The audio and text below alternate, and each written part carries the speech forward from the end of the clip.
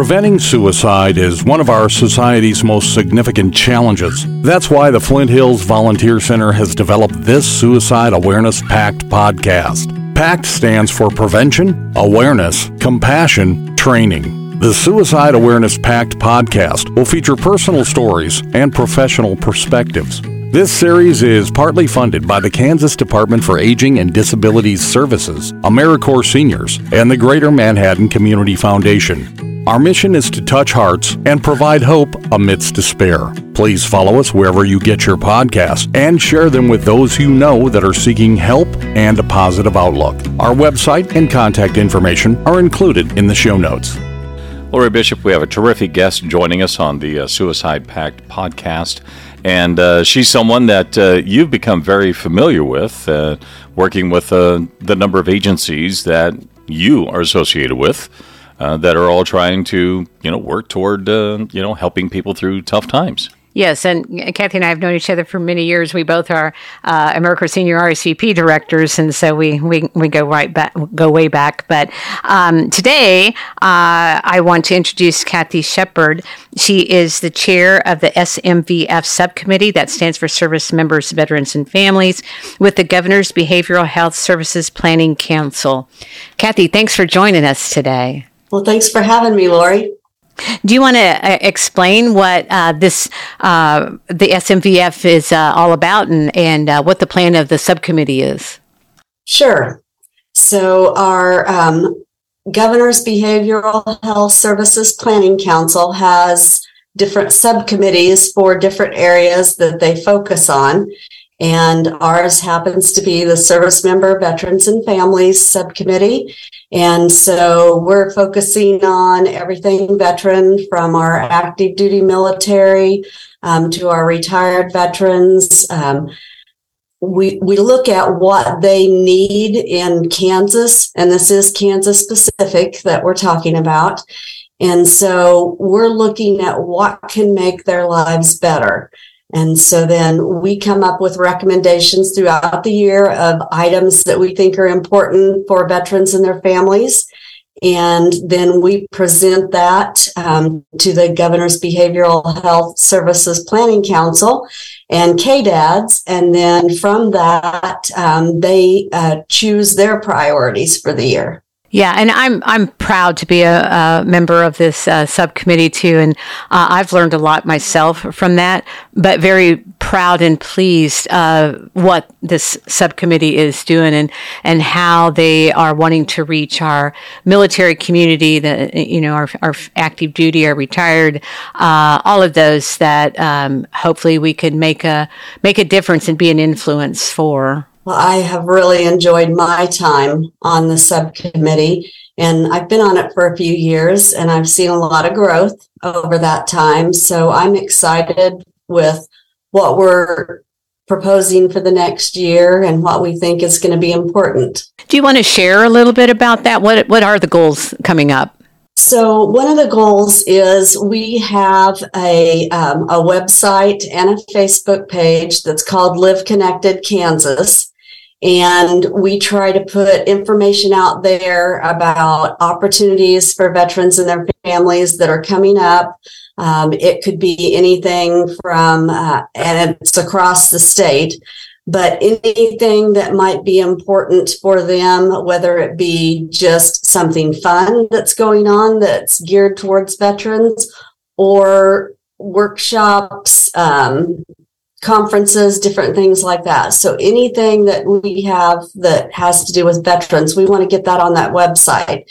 And we feel like with the website and the Facebook page, we can make connections for veterans with other veterans, with our committee. And we're just hoping that by sharing all that information, even in like legislation that might be coming out, and by sharing those things, that we're going to help improve the veterans' lives. One of the big things that we've worked on for the past year was we really wanted to have a PSA that was done by the governor that focused on our service members, veterans, and families. And we've been working on getting this done. We started back before COVID, and then we just had a complication after another complication. And so we finally got that done. So we're excited about that. And the governor did a really good job. I had no idea that she was the daughter of a World War II veteran who received the Purple Heart. And so she really personalized that PSA and just reaching out to veterans and saying, it's okay if you're struggling, reach out, get some help. And so we feel like that's really exciting to have that completed now, and are getting the final approvals to get that out so everybody can hear that PSA. Kathy, it's been a few years that the number 22 has been kind of surfaced when it comes to the number of suicides with those in the military. And I think that's an astonishing number. It just caught a lot of people by surprise. And I think that incentivized a lot of agencies, a lot of government entities to really work toward reducing that number. Can you give us some perspective on how that progress is going? So depending on who you talk to, what that number is. If you talk to veteran service organizations, they'll quote you the number of 22. If you talk to the VA, they're going to quote you a number down around 17. And I didn't understand what the difference was there. And as I was reading about that, the VA has stopped counting the Guard and Reserve numbers of suicides in their official number. So that's a little bit of the disparity there is we're looking at two different things. So it looks like our numbers have gone down, but in reality, I'm not so sure that they have. I think we're probably back up there around the 22. For Kansas, we got the Kansas violent death report for 2019 to 2020. And for it says in Kansas, we had 24.1 per 100,000 citizens. So that's even higher. And one of the facts that we found out from that is most people would think that these are your young men and women who are coming out of the military and transitioning back into civilian life. And that's not true. Our highest number in Kansas of deaths by suicide are in the age group of 64 and older. So everybody's pretty surprised about that. And it's like 47%. Kathy, when you talked about the statistics for Kansas, is there a national ranking? Like, where does Kansas fit in? Is there a way to track where we are number-wise, state to state? I think there is, and I don't have that number with me today to see where we're at. One of the other interesting things from the Kansas report was the number who died by firearm of those, and it was a significant number. And so that leads into one of our other goals for the year is providing lethal means safety. And by that, we're not trying to do anything political. What we really want is just for people to make sure that they're storing their own firearms safely, and making sure that they have a safety plan if they are in crisis, that they know what they need to do with that firearm to make sure that they don't use that in a split-second moment where they're not seeing a good future and end up doing something that is going to affect their family and many others for the rest of their years. So we're not telling people they should give their guns away or anything like that. We just really want to promote the safe storage of them. So, Kathy, do you want to share a little bit about, we have several members serving on this subcommittee, and then it's broken down into various other subcommittees. Do you want to describe the various subcommittees and what each are doing? I'm not sure that I can list all of them, but we have a suicide, rural and frontier, prevention, and our SMBF subcommittee. And I know there's a few more I'm forgetting, but there's a wide variety. And the people that serve on these committees come from all across our state with various backgrounds. For example, our subcommittee, we have people who are affiliated with the Guard and Reserve. We have a person who's actually works on Fort Riley.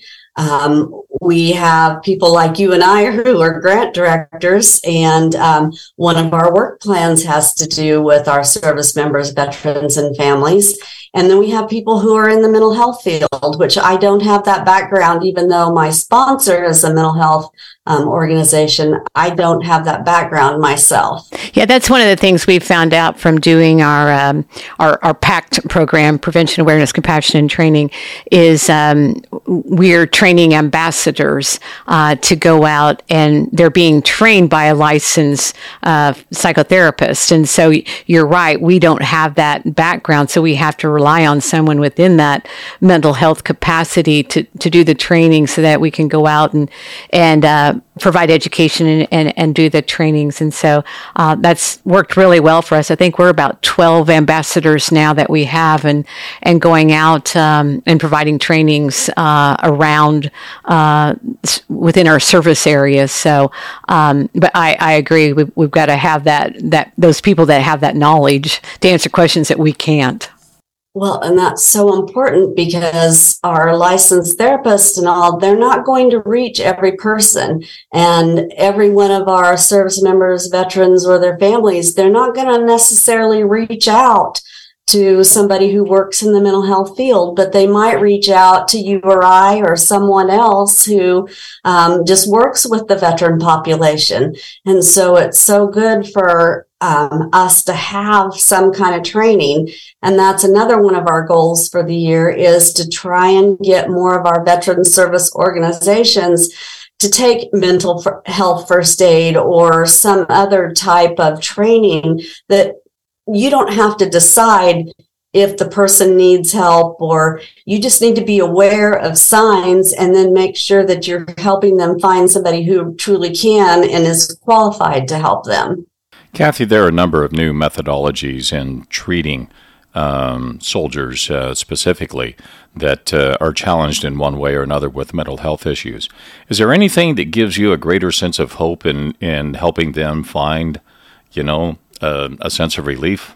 So as far as the treatment wise, like I said, I don't have the mental health background, but the things that we see that are so important is the community involvement and the wraparound of our communities, and just making sure that our veterans, their families, and our service members, that they all feel welcome in our community, that they feel a part of it, and their kids especially, because a lot of times we don't think about the children. And if they have a veteran living in their home who is dealing with PTS, so many times that affects the kids so much. And educating our teachers and our school districts and everything, just small things like that can make such a big difference.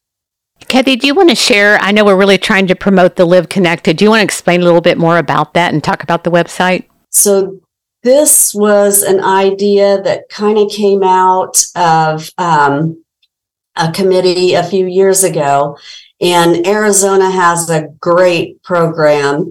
And so we kind of modeled it off of that, but we want to have resources available. So for example, if you get on the website, you can find every VFW that's located within the state and know where that's at. So if you really feel like you need to reach out to someone else who served, then you know what VFW is close to you. We've listed every mental health center in the state of Kansas on that website.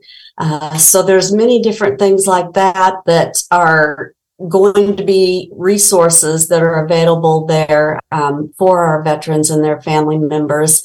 And the activities, sometimes we don't always reach out and ask, if there's something going on in your community that's going to benefit veterans. And so having all that out there available is exciting, that, there's something that they can do where they're going to be around other veterans. Sometimes when they come out of the military, losing that connection that they had with all their brothers and sisters that they served with, they really miss that. And so getting them together where they can enjoy time together and have that bond with other veterans is really important too. Kathy, share what that website is, the link. It's liveconnectedkansas.org. Well, Kathy, are there any additional secrets that you can offer us on trying to get folks to find the help that they need? So if you have a service member, veteran, or family in your community, reach out to them.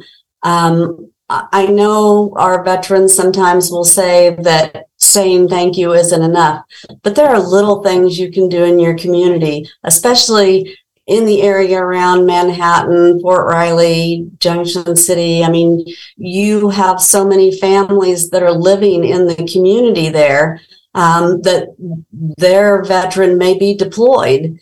And there are little things like even helping mow the yard, just ways to connect with them and make them feel welcome, and just do little things for them. If it's Veterans Day, then maybe drop something off by their house. If it's the month of the military child, try and do something just small. It doesn't have to be a big deal, but just small things like that make people feel so welcome. And so little things like that are connecting our veterans and their family members with the community. And we just feel like that's a really important thing, whether it's someone transitioning out of the military or it's your Vietnam veterans or Korean veterans.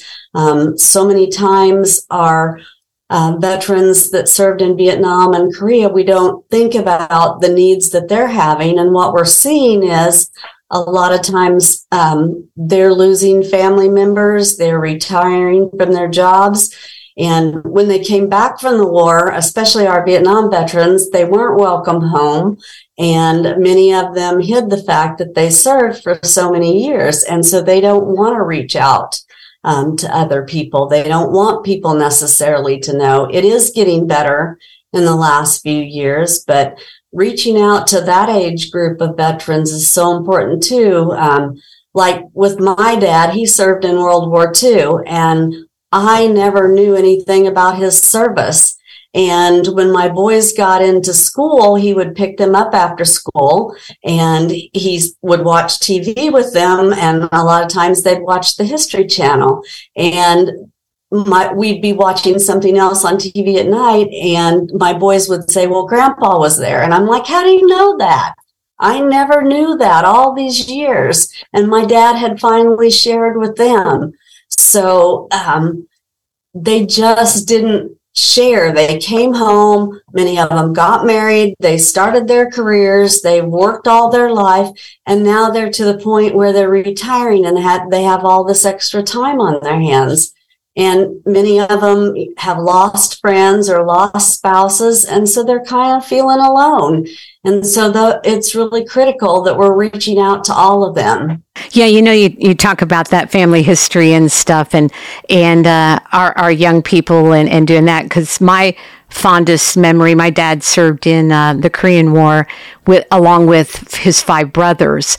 So my grandmother was named Navy Mother of the Year because she had all 6 sons serving in the Navy at the same time. So she had a really great tribute, had a huge, when she passed away, a funeral service recognizing her and stuff. So that's a proud moment for us. And I hope more of the younger people listening to that will go back and reach out to your father, your grandfather, mother, grandmother, whatever, and learn about their service and what they did. So I'm glad you shared that. Yeah, one of the things that we did, my dad, as he got older, started getting dementia. And so one of the things that we thought was important is we wanted our boys to sit down with him and ask him questions about his service. So that way we could always remember. And we wanted to do it before his memory got even worse. And so they did that. And after he passed away, my son got home the next day and we sat down and watched that. And that's such a cherished memory for me. And being able to go back and look at that is so important.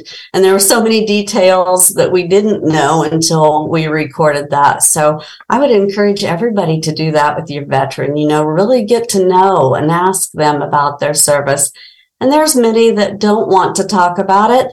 And I've had people say that to me before. And then as we get to talking, they really do talk about it more than you would think. So it's important. Well, Kathy, thank you so much for joining us today and sharing about the Governor's Behavioral Council and our services and the SMVF and involving our military community. It's been a pleasure having you on. Well, thank you very much.